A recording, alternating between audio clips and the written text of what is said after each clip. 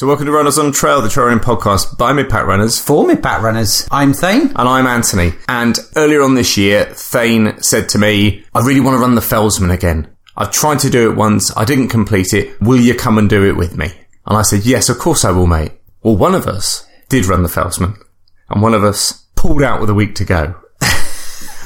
This is Runners on Trail. Episode 17.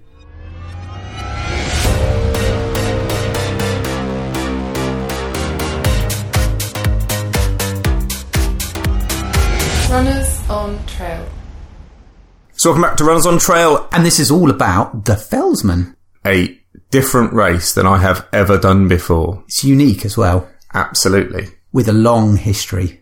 A very long history. Yeah, you were racing the 57th edition. Yeah, so the Felsman started in 1962. It is, first and foremost, a fell race. The fundamental difference between fell running and trail running is trails running is on trails, right? And fell running tends to be point-to-point sort of checkpoints, but the route you take between those tends to be completely up to you. Doesn't tend to be on paths, tends to be on fells, funny old thing. But there was a fair amount of the Felsman that was on trails-ish. And it was the race that you entered in 2016 to be your Transvolcania qualifier. Yes. But you ended up pulling out at about the 2/3 distance stage, 3/4 distance. 3/4 distance. 3/4 distance stage.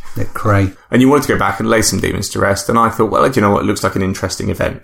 So I'll give it a go. You, of course, did the Spine in January, and you've had some snags since, really. Yeah, basically I had some issues with my Achilles and tendinitis, and it's just progressed up the legs, basically. And obviously I was struggling a bit when we were doing the Bob Graham round recce, but it didn't get any better. And I ultimately have been getting some sports massage, and I've got some muscles which are in a pretty bad way. But they're all getting sorted now. But lesson learnt, you just can't do runs without looking after your body, and I just done all too without much training. Yeah. So anyway, on the men now, and discretion was the better part of valour, and I was advised to not do the race, and it was absolutely the right decision. I was struggling to stand up for any length of time. So yeah. So with a week to go, you said you weren't going to do the race, but said you'd still come up and drive me up there and come around and support the race. And although I was going up primarily to sort of be there because you were there, in the end I thought, well, I might as well go and do it now. It looks like an interesting race. What I liked about it was the old school feel of it. Yeah, and it's worth saying that it's run by the scouting organisation. Correct, Keeley Scouts, yeah. And there's quite a large established infrastructure around this. Really interesting, which I'm sure we'll get into in the podcast. Yeah, it felt like you'd imagine, a locally run event that's been run for 50 years in Yorkshire would feel. And for me, it was better for it. Yeah, running's much richer for all that kind of diversity. Correct, absolutely. Yeah, I think so. And of course, one of the things that's unique to the Felsman is grouping. It's the only race I know that they do it in. So what this means is, as you approach night, what they do is they group you into groups of a minimum of 4 to go through the night until dawn. And this is done in the interests of safety. But it brings a unique kind of set of, almost challenges is the wrong word, but things to think dynamics. about. Yeah, dynamics to the race. So we travelled up and stayed over the night before, got to the start of the race the next morning. I took a coach, and here's a bit of recording of me stood on the start line. So I'm on the playing field at Ingleton, ready to start the Felsman. Interesting night's sleep in a big school sports hall. Someone had a foil blanket they were sleeping under, and every time they moved, it was like someone was rustling the biggest packet of crisps in the world. It's raining, or drizzling. I don't think it's going to carry on like that all day, but that is what it is. Thane said he's jealous that I'm running this morning. That's an easy thing to say when you're stood there in the nice and warm. I'm sure it'll be nice. There's a lot of people here clearly who've done it many times, so it clearly is a good run. Here we go. This is the Felsman. Interesting at the start, of course, of the Felsman, because there's no set route. You start off on this playing field outside this village hall, and the second you start, literally people go off in 2 different directions. Yes. Yeah. You can go 2 ways out of the field and around the village to start up the first climb up Dingborough. And literally, that's where people went. Now, I went the direction you told me was the direction that people had said was the quickest. Yeah. Up through the hole in the tennis courts. Up through the hole in the tennis courts. But it was quite funny just to see people looking over their shoulders going, why are they all going that direction? Why are they going that direction? And that carried on in some ways through the day. I ended up following people for most of the daylight hours. And I did reference back to the GPS that I took, and I'd spent a lot of time for the first time ever really recceing the route online. And I'd taken courses from sort of the top 5 people finishers from last year, and then merging the bits of the routes, the bits I thought were best. And that GPS route was really useful for when I needed to check, because I was confident that it was a good route. But what I did find was that for most of the daylight, you're just following people. So I headed up to Ingleborough, which is the first peak, got there, got through that first checkpoint, and here's a couple of clips. The first from me, and then effectively the second one you recorded after Ingleborough and at the next checkpoint at Hilling. Yes. So the first clip has been put into my Felsman tally wheel. I was just on a massively gnarly descent from Ingleborough, and we're on our way to the next checkpoint, which I seem to remember is the Hilling. Now that it's been very easy, there's a lot of people here who sleep their way, and actually a lot of it's on paths, so it's fairly easy to follow them along. The downhills on a lot of sort of almost paved paths in many ways. The people here are absolutely lovely. There's a lot of them who've cleared on this year after year, and so they obviously know what they're doing. They're nodding sagely when people like me come up with ideas of what they're going to do, and have that sideways look at their mate. They go, yeah, as if he's going to manage that. So it'll be really interesting to see how the rest of the day goes. But it is absolutely beautiful here, despite the rain, despite the wind. I am having an absolutely fabulous day so far. We'll see if it lasts, but hey, you know what? This bit at the beginning almost has made it worth it.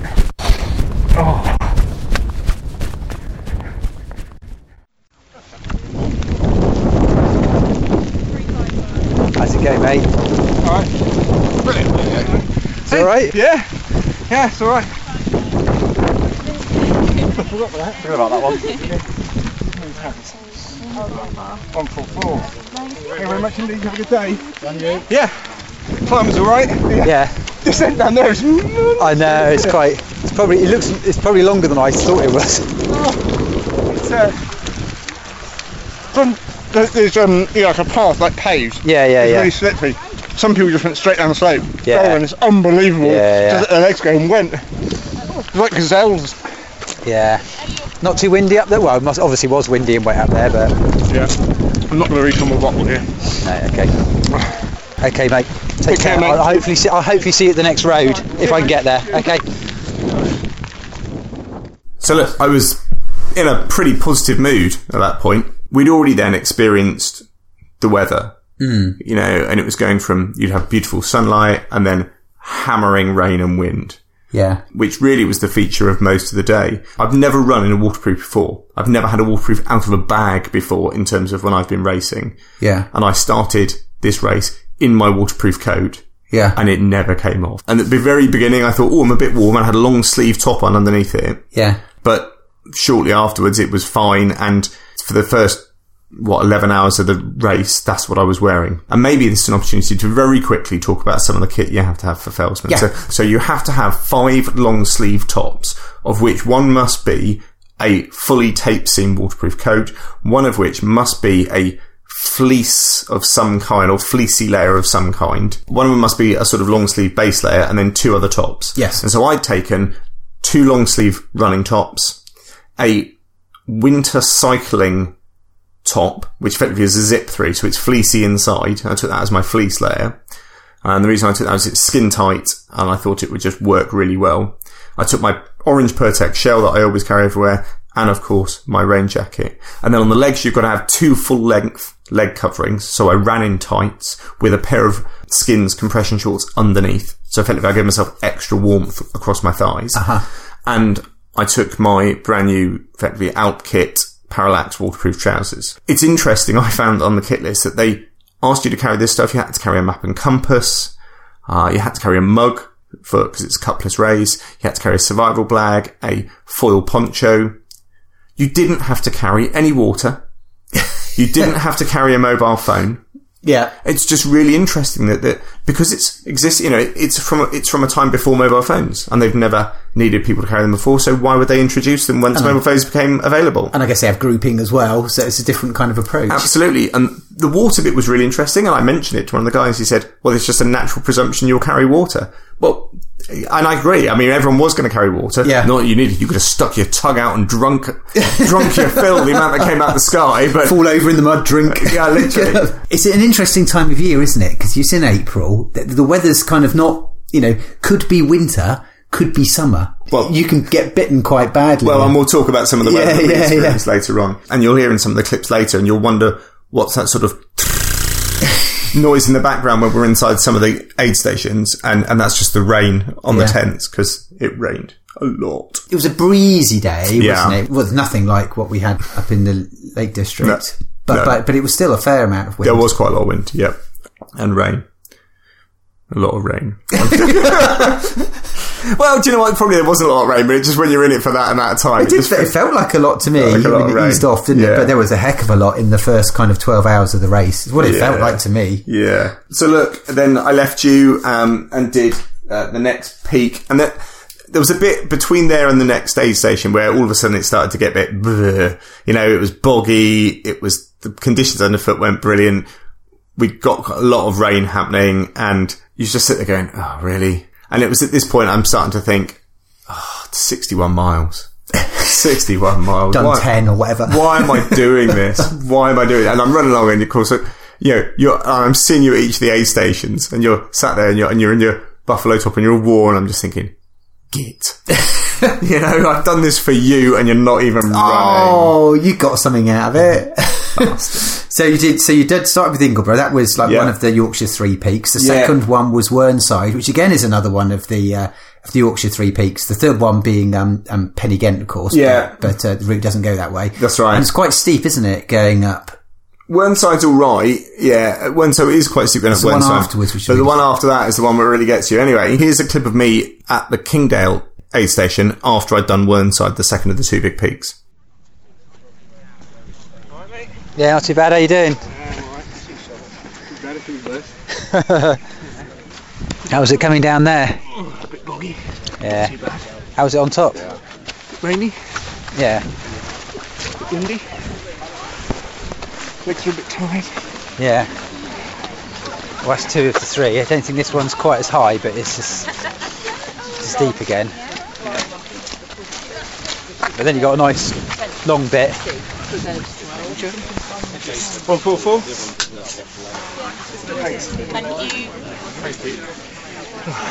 Get some food. Yeah. Not being too cold. Has the weather been all right? No, that's all right. Keeping warm, keep moving. Yeah. Yeah. I mean, I think I would say, maybe a tiny bit chilly up top, but nothing. I wouldn't have put another layer on. Yeah. And then, as soon as you get down after that, it's not really out there. And you're sweat. Yeah. You haven't got any choice. Some of it's been brilliant. Yeah. Some of it's been less brilliant. Is that because of the weather or just because of the... Mostly.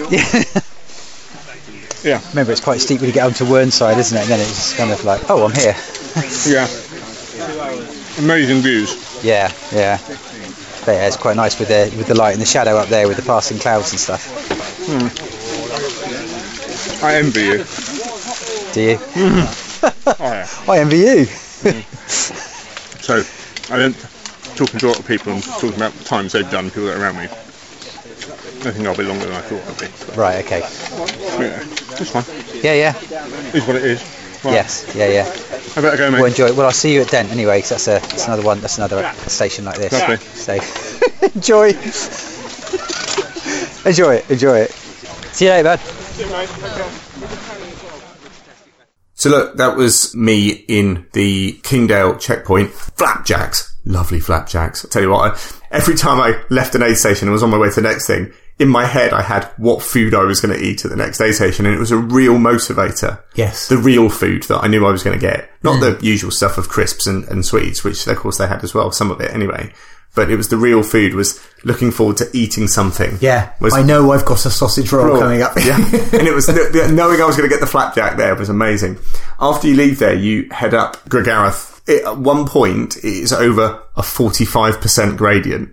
I remember this from 3 years ago, and because I remember, and I was kind of like going up going, I can't believe this is this steep. I was like taking like 5 paces and then stopping and resting and taking another 5. It was crazy. Honestly, ridiculous. But you know that once you've done that, you're effectively going to do a ridge line to the next one. So it's not, you had that in my head that this is the big 3, this is the big 3. Once it's done, it's done. Yeah. So for those of you listening, you can hear this sort of noise in the background in the clips that it sort of goes, and that's one of the methods they use for recording you on the Felsman is you have a little sort of RFID tag that you have to touch onto a reader when you get to each aid station. You also have a tally shaped like a wheel or a circle that they clip with an old style sort of puncher, like a train conductor used to on a ticket. Yes. To make a little hole, and they're all different shapes. And that ends up, your tally's got your number on it, and ends up becoming your medal at the end. So,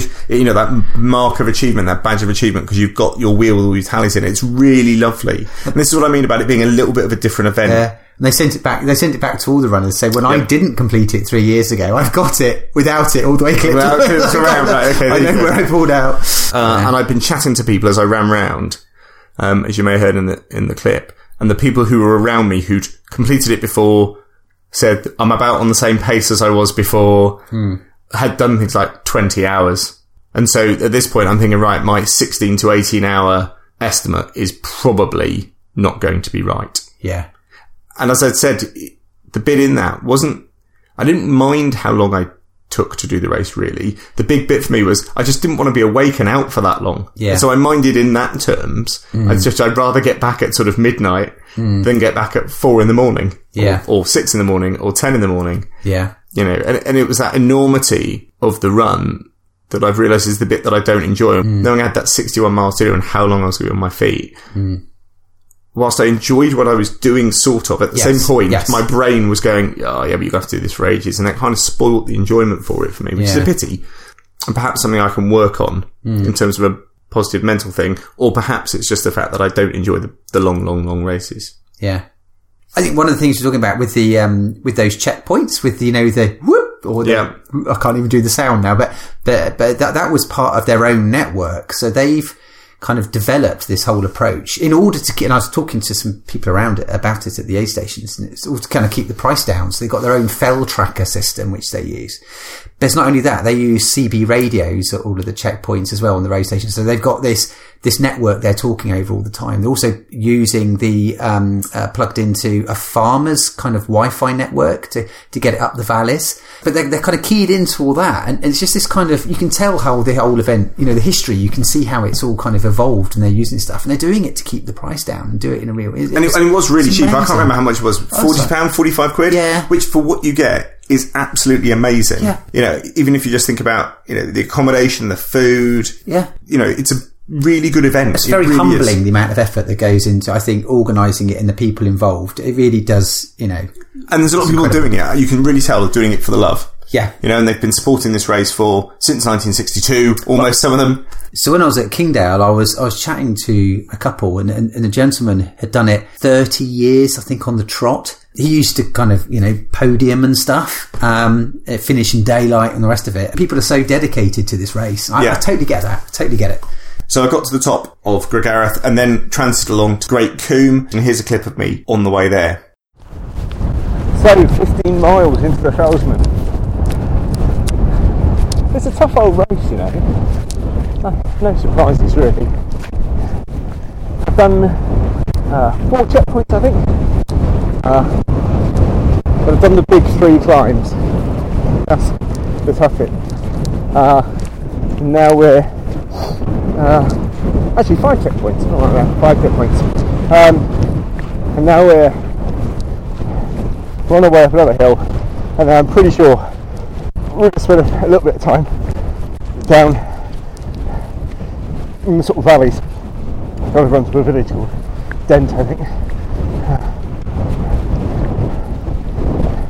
The views are amazing. It's a little bit windy. It's been raining a bit, but it's dry at the moment, which is nice. And I feel alright. You know, like yours with 15 miles into a 60-mile race, I guess. A bit apprehensive. Done some big climbs, so the legs are a little bit tired, but it's alright.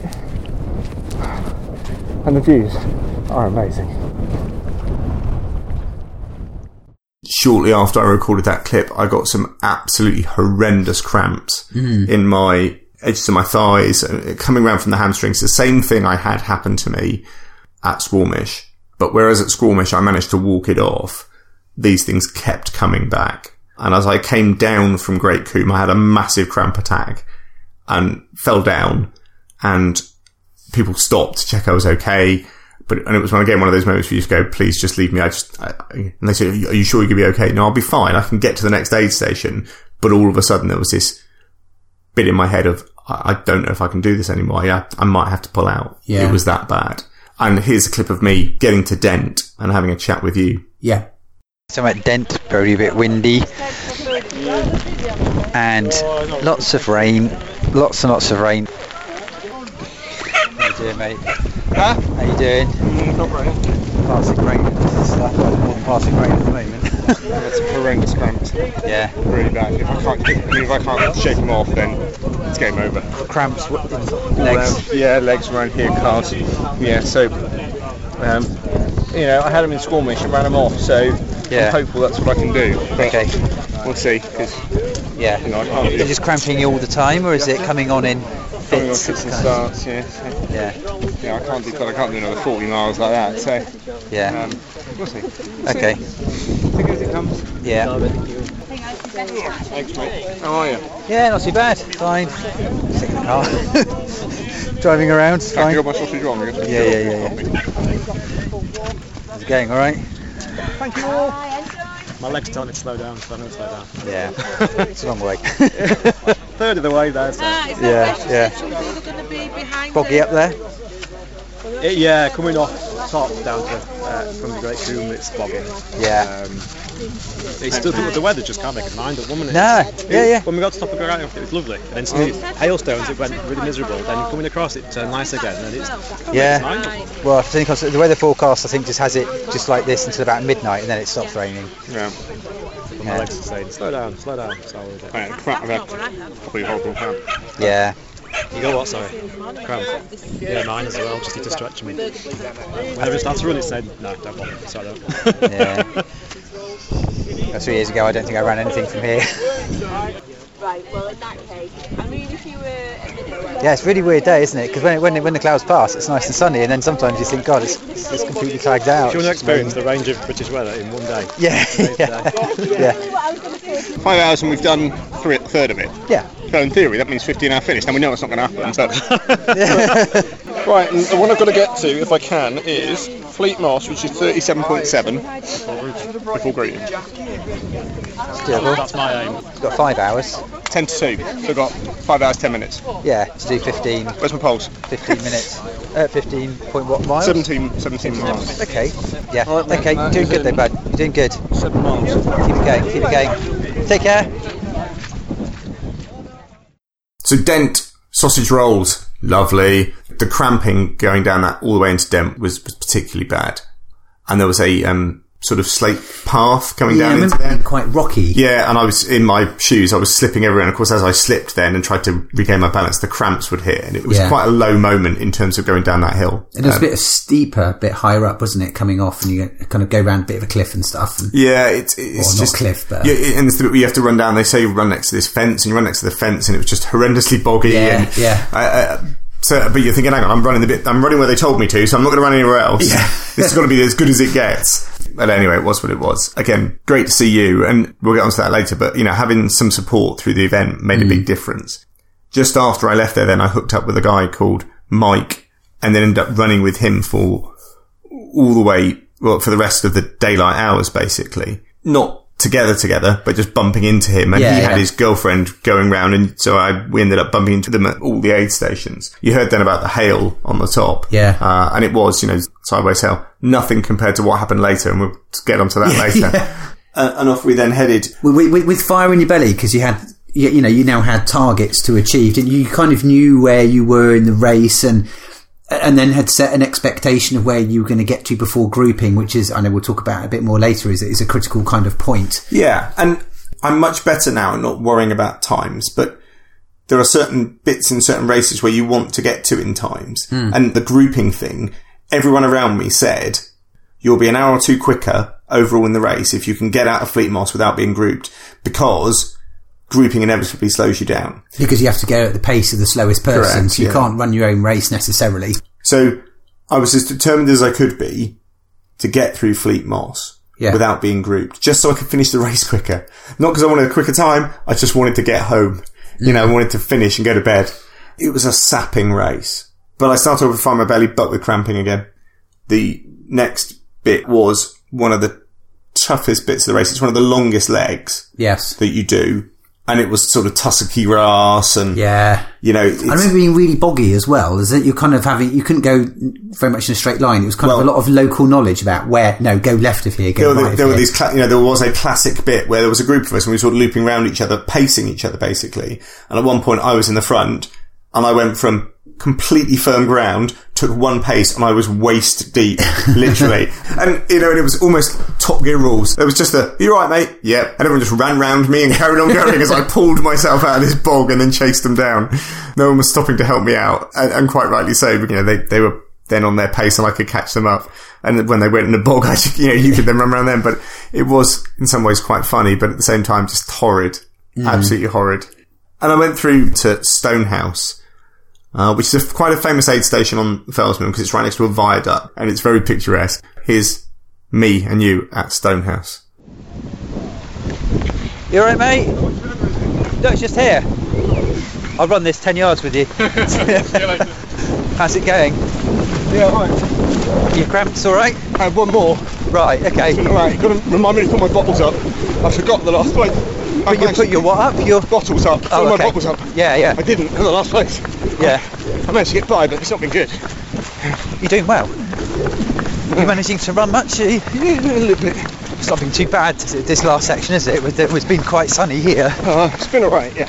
Although it's just starting to rain again. 144.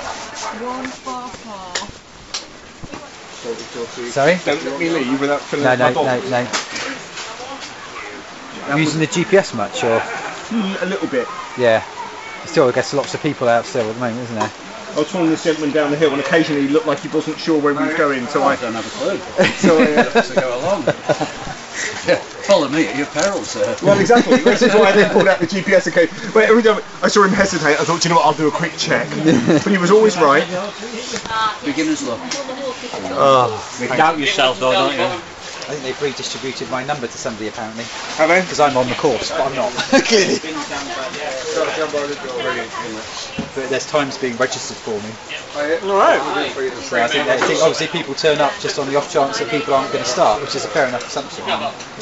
How you doing, Mike? You alright? Yeah. Have you checked in? Yeah. I don't think we're going to make Fleet Moss. You don't think you're going to make Fleet Moss? No, not before. Oh, okay. Not good one. You're right. It's not so bad now. Not such big climbs. Yeah. Now breathe. Just pain in the ass as you go back on yourself. We got 3 hours. Yeah, 3 hours to do 10 miles. It's going to be tight. Well, we had, but you have to be. What's the time you've got to be past? No. So, Fleet Moss is 7. So you got to be past Fleet Moss before 7. Yeah. But they say in the thing you have to be in there, but I think you have to be out. You've got to be out. Yeah, exactly. Yeah, you've got to be out. If you're in it at 7, you're like. Yeah. Well, you're an hour ahead of where I was. You were half an hour ahead of Dent. You made another half hour up on this one. Right. And I obviously got grouped before Fleet Moss. Yeah. But probably not by. I probably only just missed it. I didn't know what the times were or anything. So you're going faster than I am. Yeah. And I was going slower from here on. Right, no point stopping, is there? No. You're doing good not stopping at stations like. I'm stopped here for 3 minutes. Well, trust me, there's a station there, but if you sit there, I've got to get up and then take them in the car. I spent like half an hour there and I really shouldn't have done. Yeah. This is it for me, mate. This is my last anything over 50. Really? Yeah. Okay. Not enjoying it. No. I'll see you later, mate. Yeah. Take care. I'll see you at the next one. Fleet Moss. Well, I won't see you at the next one. The next road one. Yeah. Okay. I think one of the things you were doing really well was your aid station discipline. So you were kind of spending 5-10 minutes max at aid stations. You had it nailed, and you were clearly passing people on the course, a few people, but I think you were passing more people in the aid stations because you were climbing the leaderboard. You were kind of, down at, 170th or something, I think, at one point, but then you kept going up like 10, 15 people in aid station. And I think it was really disciplined and really smart racing. It was really quite impressive the way you just kind of started at your pace and then were kind of just steadily moving up. I think some of it was born by necessity, and we'll talk about it later on about something that happened when I was grouped. But the longer I sat in an aid station, the more cold I got, the more my legs started to seize up a bit, but the more comfortable it starts to feel. Yeah. And I needed to get out before I didn't want to get out and just wanted to stop. You kind of knew that going in, I guess, to each aid station because you looked very determined. Yeah. Well, and we've seen that you can lose a lot of time in aid stations. It's like transitioning triathlon aid stations and ultramarathons. Your discipline through those is as important as your discipline when you're running or walking or navving. Yeah. I think. And I just, again, it was all born from, I just didn't want to be on my wake or on this course any more than I had to. So get in, get some food, get out. Great, they had pasta at that aid station. So I'm going to talk about the food at every aid station I suspect, but, lovely, sit down, bowl of pasta was just what I needed. It really was. And what's famous about that aid station as well is the fancy dress. They always have a themed fancy Weren't they dress. clowns? Yeah, they were clowns. They were clowns this year. Apparently they were Vikings the year before. Yeah. I think they were superheroes in the year I did it. And I can remember walking into the food tent and going, and because you're tired. I walked in and just went, are those clowns? Those are clowns.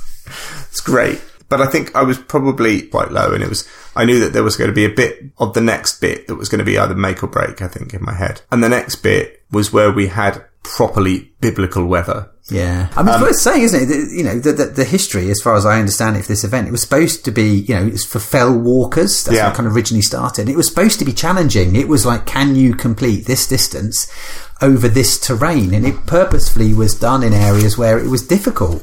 Yeah, I mean, it was kind of, I'm just going to have a quick look, but in the first year, there was 57 starters, only 15 people finished, 45 retired. Yeah. So, over time, more people finish now, I guess, because people who understand what the race is. And it's more sporty, I guess, the running shoes weren't around then and all, it's a different, things have changed a lot in those 57 years. You were about to say about the weather as well. Yeah. So on the run to Redshaw, we had biblical amounts of hail, and when I say biblical amounts of hail, by the time I got to Redshaw, the sides of the hills looked like it had been snowing. They were just white. Absolutely. And it sounded horrendous. I remember standing outside the tents quite often at these aid stations because there was people inside and I was just kind of spectating. I wasn't helping. I didn't want to get in the way. But as soon as that hail started, everyone was like, no, I'm going in. Get out of the way. I'm coming in. The only saving grace, and I think someone said this at the next aid station, I don't know if you captured it in your recordings, the only saving grace was the wind was directly behind us. Yeah. So the hail was hitting me on my back. I mean, it was hurting. Oh, yeah. It was really hurting, but at least it wasn't in my face. Yeah. And there was a bit where I was just running along and just started giggling manically because it was just how stupid is this? Because the hail was more, I think was larger size than what we had we even went up in the Lake District. But as you say, there was a better direction. It was more in our faces in the Lake District. Yeah, it was just horrendous. But I got to the next aid station and I knew when I got to that aid station I could have a hot dog. And it was in my head as I ran along with the hail. Hot dog. As soon as I get in there, I can remember them saying, do you want some coffee? Yeah, later. Hot dog, please. Right now, I want that hot dog. And I almost ate it in one mouthful. It was lovely. But anyway, here's a clip of me at Redshaw. Quick out, mate. Yeah. I might just make it. Oh, no, you'll make it because I see. You mean get through Fleet Moss and then get groups at Cray? Correct. Yeah, okay. It's possible. Yeah. I've got about 5.5 miles to do. It's doable. dog? You've had hot dog practice today. Can I get you, Steph? Nothing. I'm just. Have a banana then. Please. I'll take one when I go. Tea, coffee. Is it getting wet up to? Because you have to go left up to the top, don't you? I remember that being really boggy. That's it. Bananas. Unfortunately, I led Mike straight. He followed me down. We went straight through a bog to our knees. Oh right. Cheers, Mike, for following me. In the back, maybe. I'm probably going to go off to Hawes and get some food. Some fish and chips or so, and then still got to go that way and through Hawes anyway to get back down to Mate, Fleet Moss. I'm not even thinking about what's happening. I'm just going to walk. I don't even know where I am, if that makes sense. I have no idea. You can tell me where you're going. It makes no difference whatsoever to me. 100 yards in front of you and that's it. Yep. Right. See you, mate. Okay. Take care. Take care, bud. See you at the next one. Yeah. Doing well, bud. Doing really good. I think at that point it was the kind of the extremes of the weather had kind of hit. That was the point of which through the day, isn't it? You'd gone through wet horribleness, sunny warm patches, and then all the way to kind of ridiculous hail. You'd kind of had such a wide range of kind of weathers, and that was the point at which you think, my God, this is like 3/4 of a year's weather in one day. Yeah, and you could hear that rain on the tent there. Oh, the hail was deafening. I mean, it just stopped just before you came in. It's yeah. And it must have been part of the weather front, and I don't know enough about how weather works, but as I came out of that tent and started on the climb to the next checkpoint, there was a noticeable drop in temperature. Yeah, absolutely. And then it got to a bit just after I'd done the first big climb where I thought, if I don't get my gloves out now and get them on, I'm not sure I'll be able to get them on. Yeah. And so I got out my buffalo gloves and got them on, and immediately my hands started to warm up again. But to say that I got that right, a little bit later on before I got to Fleet Moss, I bumped into a guy and he had the ends of his fingers in the ends of his gloves, but he couldn't get his gloves on because his hands were so cold. Yeah. And then the gloves had got so wet that it was impossible effectively to pull them on properly. Yeah. But he'd gone too long. Yeah. And his hands got too cold and he couldn't then get his gloves on. What really hit me was that it was kind of like what felt like wet cold. Yeah. It was like 3-4 degrees. I think got down to 3 was the lowest I saw it at Fleet Moss. But it felt really cold.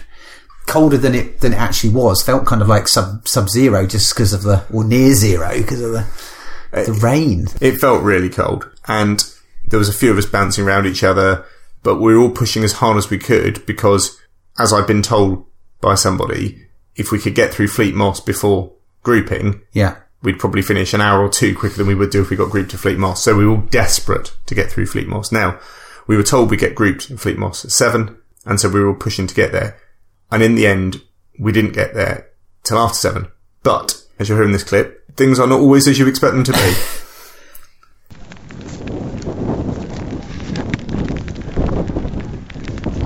Careful of the car.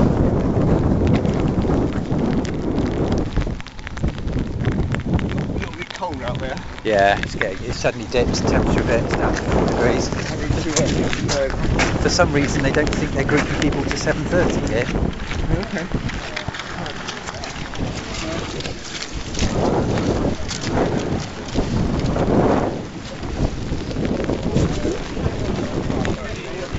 Hello?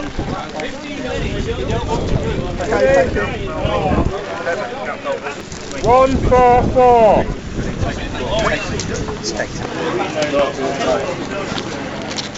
You'll be alright, you'll get out here in 15. You'll get out here in 15. Yeah, I need some help. Or rather, good. Assistant's holding stuff. Just sort of falling over, really. I'll leave those for a bit. Later on, They're wet. okay, it's got through the socks. But I'm hoping that to my legs being cold, I'm just going to not get enough warm blood in there. Yeah. I want to have some warm blood in there. Well, I guess you've got a good road section now, so you might be able to get a bit of warmth up. Yeah. People have been kind of slowly jogging down the hill, making the most of it. Not everyone, but you kind of naturally with people, or you yes and no. I guess you're kind of yo-yoing past the groups of people. Double layer. Yeah. And leave one just in case. I don't think it will get much colder than this. No, hopefully not. Because if the rain stops, that will kind of warm the air a bit. Yeah. It's time. You got 7 minutes. Okay. It's 7:23. Can I just say, if you don't want to group in groups of 4, you've got 5 or 6 minutes, okay? Right. I'm going. You're doing good, mate. Really good. Yeah, we'll do. See you at Craig. Keep it going. Doing good. So there it was, at Fleet Moss, and didn't get grouped, or didn't have to get grouped. Fleet Moss is a defining aid station, I think, or was in this year's race. And you can see that by the number of people that dropped out at Fleet Moss. And I think a lot of that was to do with how cold it was. So Mike, the guy I've been with for a lot of the day, another guy in front of me who'd done the race loads, both pulled at Fleet Moss. Yeah. And it was at Fleet Moss where I pulled 2 layers out my bag to put on my top. So what I did was I put my Pertex layer on top of my base layer. Then I put on my winter cycling top, my fleece, and then my coat back on again. And what the idea I had from that was to put layers of windproof material in between layers of insulation to try and keep myself warm. And I was really cold. You were shaking I was a lot. absolutely, I was shivering almost uncontrollably. And when I went to get a cup of coffee, the woman said, I can't pour that into your cup because I'm just going to burn your hand. Your hand is moving so much, you're going to have to give me your cup. And I also put on my waterproof trousers at that point, which I'd not had on. And the dynamic for me then on the day for having you there was brought home because I was on the point of pulling, definitely. These 2 other people who I've been with who looked really strong have all of a sudden pulled. And your mind then goes, right, why have they pulled? And I didn't feel that good. But it was clear to me there was absolutely no way you were going to let me pull out. You were all about, like, get this stuff on and get out the door and off you go down the road and it'll be warmer. And if you hadn't been there, I think there's a genuine chance, genuine chance I would have pulled. The support you gave me was just exactly what I needed.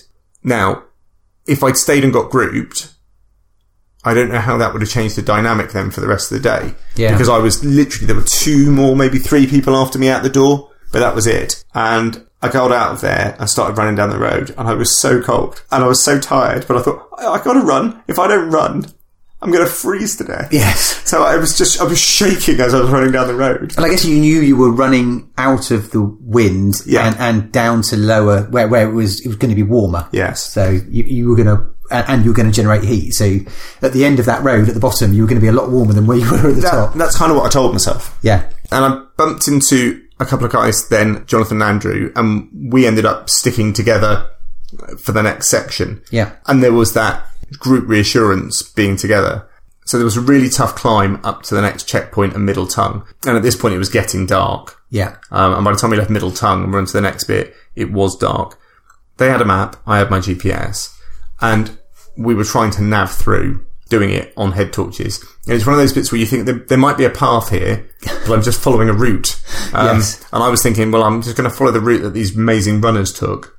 Why would I do anything else? Yeah. Which perhaps in daylight would have been great, but at night time just felt a little bit meandery. Yeah. But we pressed on, got through the next checkpoint, and then down into Cray, where we knew we were going to get grouped. So at Cray, waiting for Anthony to come in. I think this might be him coming with a couple of other people now. So hopefully I'll be able to grab some time with him. They'll definitely get grouped here. I'm hoping they can get in a group and head off reasonably quickly. If they're ready though, and the group isn't ready, then they can have waiting time, i.e.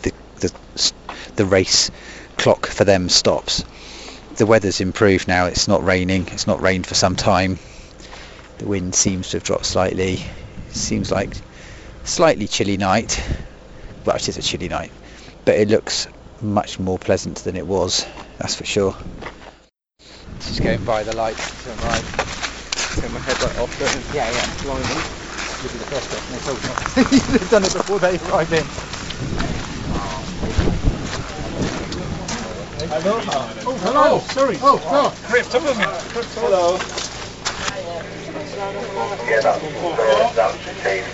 That was a bit of a fun, wasn't it? How did you find it over the top? Yeah, it wasn't particularly pleasant, was it? It's just right, that bit. I guess I need to wait to get grouped now. Well, I think we'll all follow them. But what? Are you ready to go? If you're ready to go, let them know. Come on, doesn't matter. You can go now if you want. Do you want a drink? Yeah, I just need to. Right. Yeah. It's alright, just pass us your cup. What do you want? Fill up the water bottles first. Because there might have been one person behind you, I think, if one person didn't catch you up.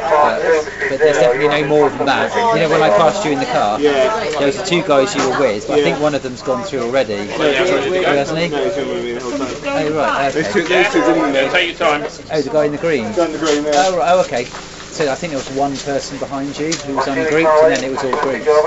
Yeah. But there was a gap of no group left before I left, and I was there No, for we 20 saw a group, minutes. as we left, held, Craig, held.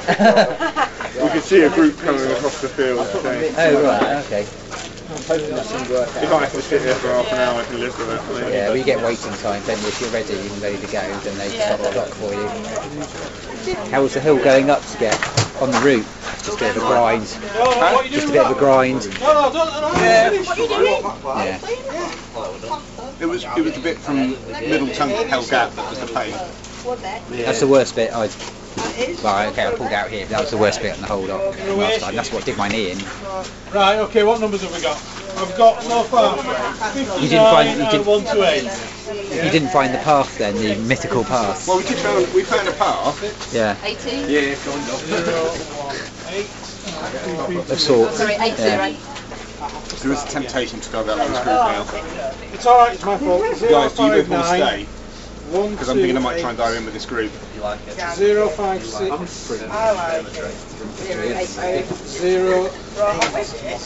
Sure. Do you want me to wait for you? 332. Can we bolt into your group? We're ready to go. You're not gonna. Well, we're 5 already, I I don't know. How does it work? don't know. You can have as many as you want. Yeah, you can, if you're happy to take 7. Next way, if someone drops out, it means your group doesn't die, doesn't it? Right. Okay. You ready Take care. to go? Okay. I will. Right. Thanks. Right, so what are your numbers? 63 63 063 144 by the look of it. and 144. 144, right. Right. So who's responsible? I've been following her around like I was in the last hour. Yes. Thank you very much. Yeah. Get it. Your cup. Your team leader. Stay together. Thank you. Thanks very much, guys. Right, okay. Yeah. Got the pole. So we got into the A station at Cray, and what you had in there were 2 guys that were on their wait time. So they'd been in, they'd had some food, but they wouldn't let them go until they could put them into a group. So they said, we're ready to go. And at that point, they stopped the clock for them on the race effectively. There was then another group of 3 who'd come in, I think, about 5 minutes before us. Yes. So as I sat down and I said, all right, I need to think about grouping. And one of the guys on wait, so I went, ready to go? You ready to go? I said, I'm literally just sitting down with give me a second. I've only just come in, and he just laughed. Jonathan was quite cold and wrapped himself in a sort of fleece-lined, almost like sleeping bag, it's like a sleeping bag or a sort of blanket thing. And I said to the bloke, one of the people in there, "Have you got a spare one of those?" Not that I was necessarily cold, but I wanted to stop myself from getting cold. And I thought I'd be there for quite a long time because my presumption was that the 3 people who were in there already would group with these 2 guys before we were ready to go. Yeah.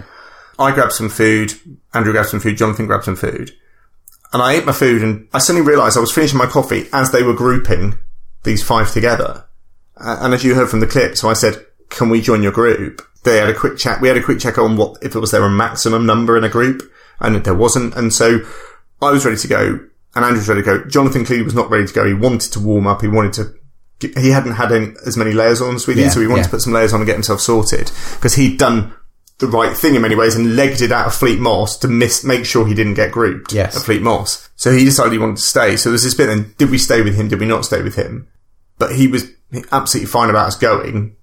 And so I thought, well, I might as well go. And again, in the back of my mind is I didn't like sitting in the A station because I was getting cold and I was getting crampy. I just wanted to keep moving. And so we bolted into that group, me and Andrew, and off we went into the dark. Now, jumping forward a bit here, what ended up happening was Jonathan bolted onto a group behind us, which was a really fast group, and they went past us. during the night. You know, and then he subtracted his wait time. And he lost his wait time as well. So he did, you know, in fact, it worked out brilliantly for him staying behind. So we went off with this group. Now, they were navigating using the map, which by necessity was a little bit slower, I think, because they were going all around the paths and everything else, whereas my GPS route was from the fast guys who run in the day. But actually, it was really nice to do it that way. And there was a brilliant bit, I think, after Park Rash, as we were going down towards Great Whernside, or after work Great Whernside before Capstone Gate, I can't remember which it was. One of the guys said, this next bit's really boggy, and we could see groups in the distance with lights, and we could actually hear people going, oh, as they were falling down in bogs. And he went, if we just go over here, halfway down the hill, we'll hit a path. And he said, it's not even on the maps. He said, it's like a little goat trail, and it takes you right through the bogs. And we went, okay. So we stumbled down this hillside and hit this path. And then followed it all the way through all the bogs without getting our feet wet, effectively. Local knowledge. He was a local runner or something? Or? Yeah, exactly. He lived up there and run it a lot. And so that was absolutely brilliant. And I would never have found that. And it wasn't on my GPS route. And as I said, at some points, we did use the GPS route. There's one bit where we went to turn off the path, and I had my GPS out and went, it's not here. And they went, well, I think it is. I went, no, really, it's not here. We've got to go at least another 400 metres further along this path. So having the GPS was really useful, and we've discussed that before. Having different methods of nav, I think overall was brilliant. So we talked about aid station speed.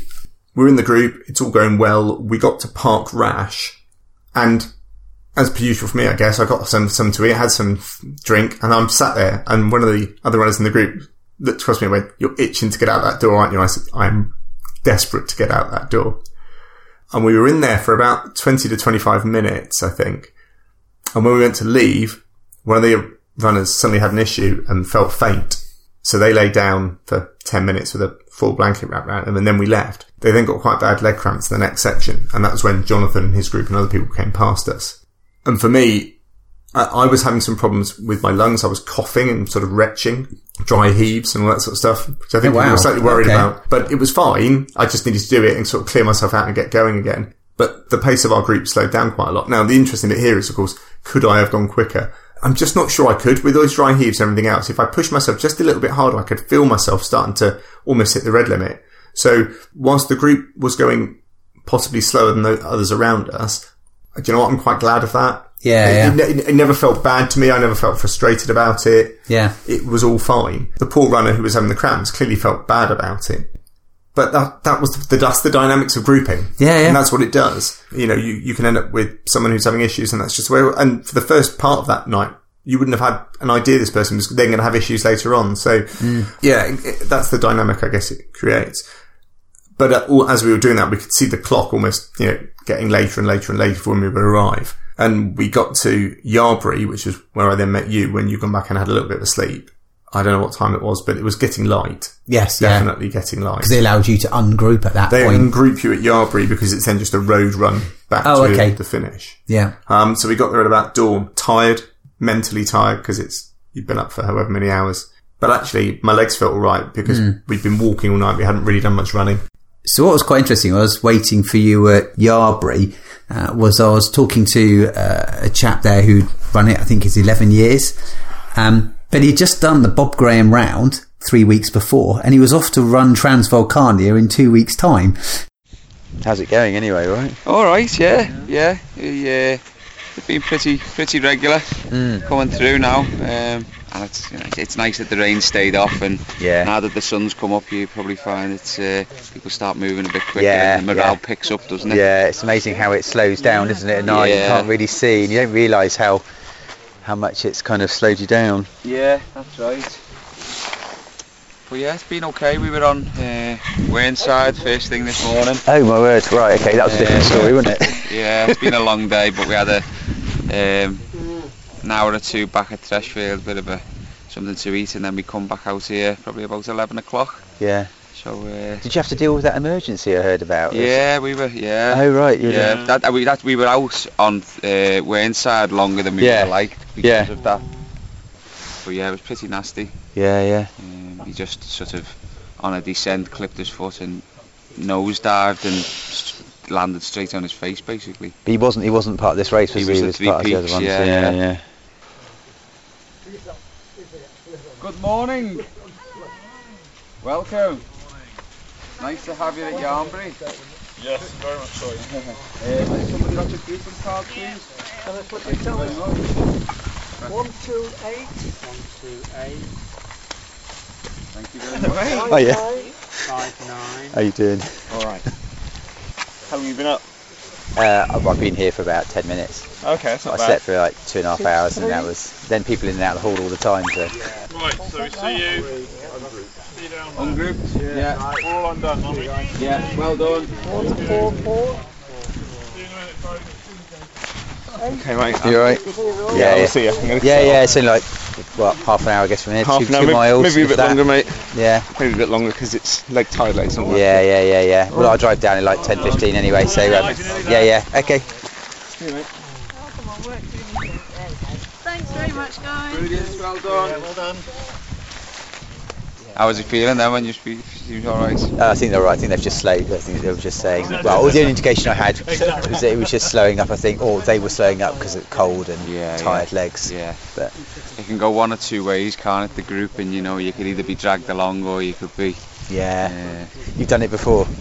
Yeah, 4 times last 4 years, and then right. I'm kind of in between 2 big events, so it's kind of made sense. I wanted to be part of it, so I thought if I can't run it, just to have a go at marshalling and volunteering. So it's still get.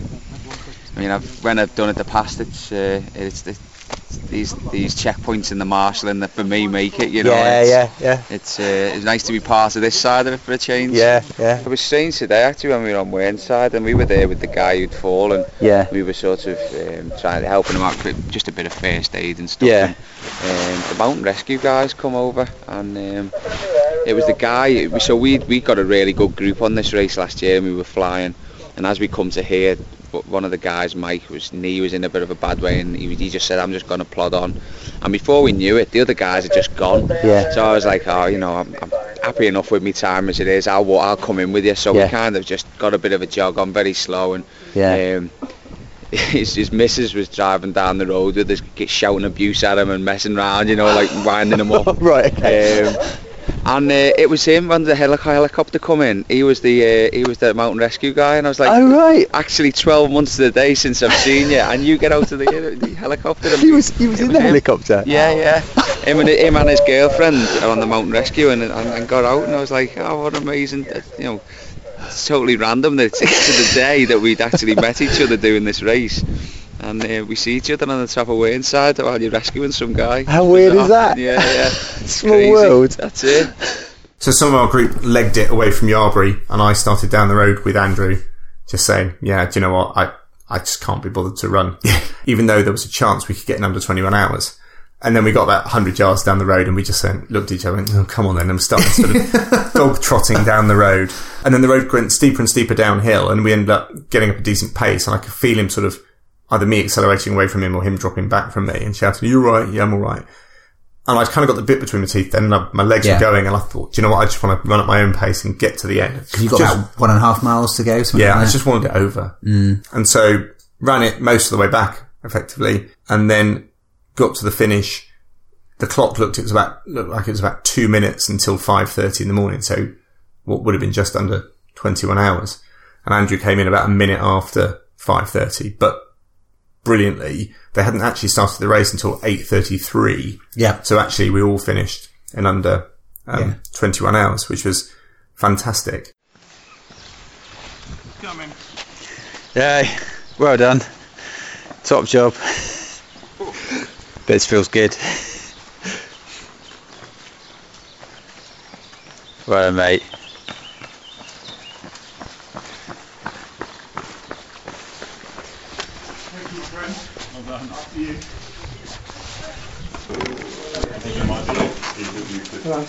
Yes. Wonderful, thank you. Yeah, 144. Thank you. Yeah. Sweet. Well done, mate. Well done. Everyone told me I had to rip into you for persuading me to come up and do this race that you then pull out of. Mate, thank you so much for leading this race. That was good, no, it was team effort, wasn't it? It's really good. That's good. Yeah, you did. Congratulations. Well done. So we were just under 21 hours. Just under 20 21. hours and I think about 5 minutes under. I'll say. Can't believe I got in. Under. Right, mate, I'm going to have a shower. You can still have some Okay. food. It'll be like jacket potatoes and stuff for breakfast at 6. I'm going to have a shower. Yeah, okay, cool. Drink a protein shake, which my friend here will have made up ready for me because that's what I asked him to do. Following you around all day, 24 hours. Drive him all the way up, drive him all the way back, follow him around all the course. But I haven't made a shake. Shame on you. Shame on me. So I haven't packed your stuff up at the moment. It's still where you left it. So only I'm going to have a shower. I'm going to lube up my bottom. Yeah. Because it is cheap-tastic. Yeah. And of course you're at Thresfield School, and there's showers, lovely hot gym showers, and somewhere you can sleep if you want to, and a big kitchen, and they've cooked a big fried breakfast. But I was in tatters. I mean, I think I probably must have looked like I was in tatters. I felt awful. Felt similar, but not quite as bad as I did at the end of Thames Path 100. Your mobility was pretty good compared to most, if I'm honest. It was alright, yeah. But when I got into the showers, I actually felt a little bit lightheaded. Yeah. As I was stood in the boiling, they were really hot showers. So I ended up lying on the floor, using my foot to press the little button in on the showers. And of course it's school showers, they're not really cubicles, so I'm just lying naked on the floor as these people have stood round me going, really? I'm like, really? I just can't stand at the moment, I'm really sorry. And after about 5 minutes of just lying under the shower with my foot on the button to get the hot water over me, I then managed to compose myself enough to stand up and get showered and dressed and out to you and head off home. The podcast recorder died. I just got soaked with water and wouldn't work. That's the first time that's ever happened in anything we've done. I've got wet before, but not that wet. So what do you think about it then? How are you reflecting on it now? You say it's a number of weeks since. Well, I am now. You were quite positive when you finished it in saying, "Well, let's do something different. Let's start an idea that for each race from now we'll do now on. Why don't we run through a sort of little quiz?" So the Felsman quiz. Okay. 6 questions. First question: distance, terrain, and course type. So it's 61 miles, 3,500 metres of elevation, and it's rough fell country, I guess. It's certainly not a trail run traditionally in the way you do it. Number 2, best bit. The best bit, I guess, was the views at the beginning, but at night time was something there. But I loved just the fact that it's a different style of race, and the food and the way it just feels really local and like they've been doing it for years. You feel like you're taking part in an event that's been going on for ages, and that feels really quite special. Yeah. Question 3, worst bit. Weather. End of. 4, did you enjoy it? No. 5, would you recommend it? Yes. Okay. Leads to number 6 then. Would you do it again? Which isn't necessarily the same as whether I enjoyed it or not. I know. No, I don't think I would. And that's because I really think that races over 50 miles are not for me. Funny old thing though, the further I go away from the event, the more in my head it was good, Yeah. There's that amazing feeling of satisfaction when you finish something like that. But I don't think I'd want to go back and do it again. Okay. You seem to prefer the races that you can run. Yes. So don't forget, you can follow us on social media, can't you, Thane? Yes, you can. You can email us, runnersontrail@gmail.com. Well done. Yes, you can. And you can follow us on Instagram and Twitter @runnersontrail. Having said, did I enjoy the race? And I said no. But clearly I was enjoying it at the beginning. I wanted to finish the podcast today, if I could, by reading an excerpt from Richard Asquith's excellent Feet in the Clouds, which is all about fell running, because I think it totally summarises what I felt in the Felsman, and I had it going around in my head when I was running in the Felsman. But also I think what fell running and trail running can be about. And he says this: fell runners who entirely forget, as many from time to time do, how to see their sport in terms other than times and records and finishing positions are, clearly, missing the point. We run in the mountains and not round a track or on a treadmill, because it is a more beautiful, uplifting, liberating experience. That's not to endorse the conventional, modern cult of the view, which holds that areas of outstanding natural beauty exist only to be looked at, preferably from approved viewpoints and picnic areas. Rather, it's to share the more perceptive analysis of natural beauty expressed, for some reason, by Oscar Wilde It seems to me that we all look at nature too much and live with her too little. He wrote into Profundis. I discern great sanity in the Greek attitude. They never chatted about sunsets or discussed whether the shadows on the lawn were really mauve or not, but they saw that the sea was for the swimmer and the sand for the feet of the runner. They loved the trees for the shadow that they cast and the forest for its silence at noon.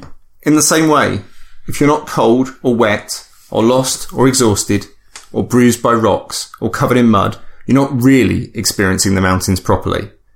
The point is not the exertion involved, it's the degree of involvement or immersion in the landscape. You need to feel it, to interact with it, to be in it, not just looking from the outside. You need to lose yourself, for it is then that you are most human. Hope you've enjoyed the podcast. We'll be back soon.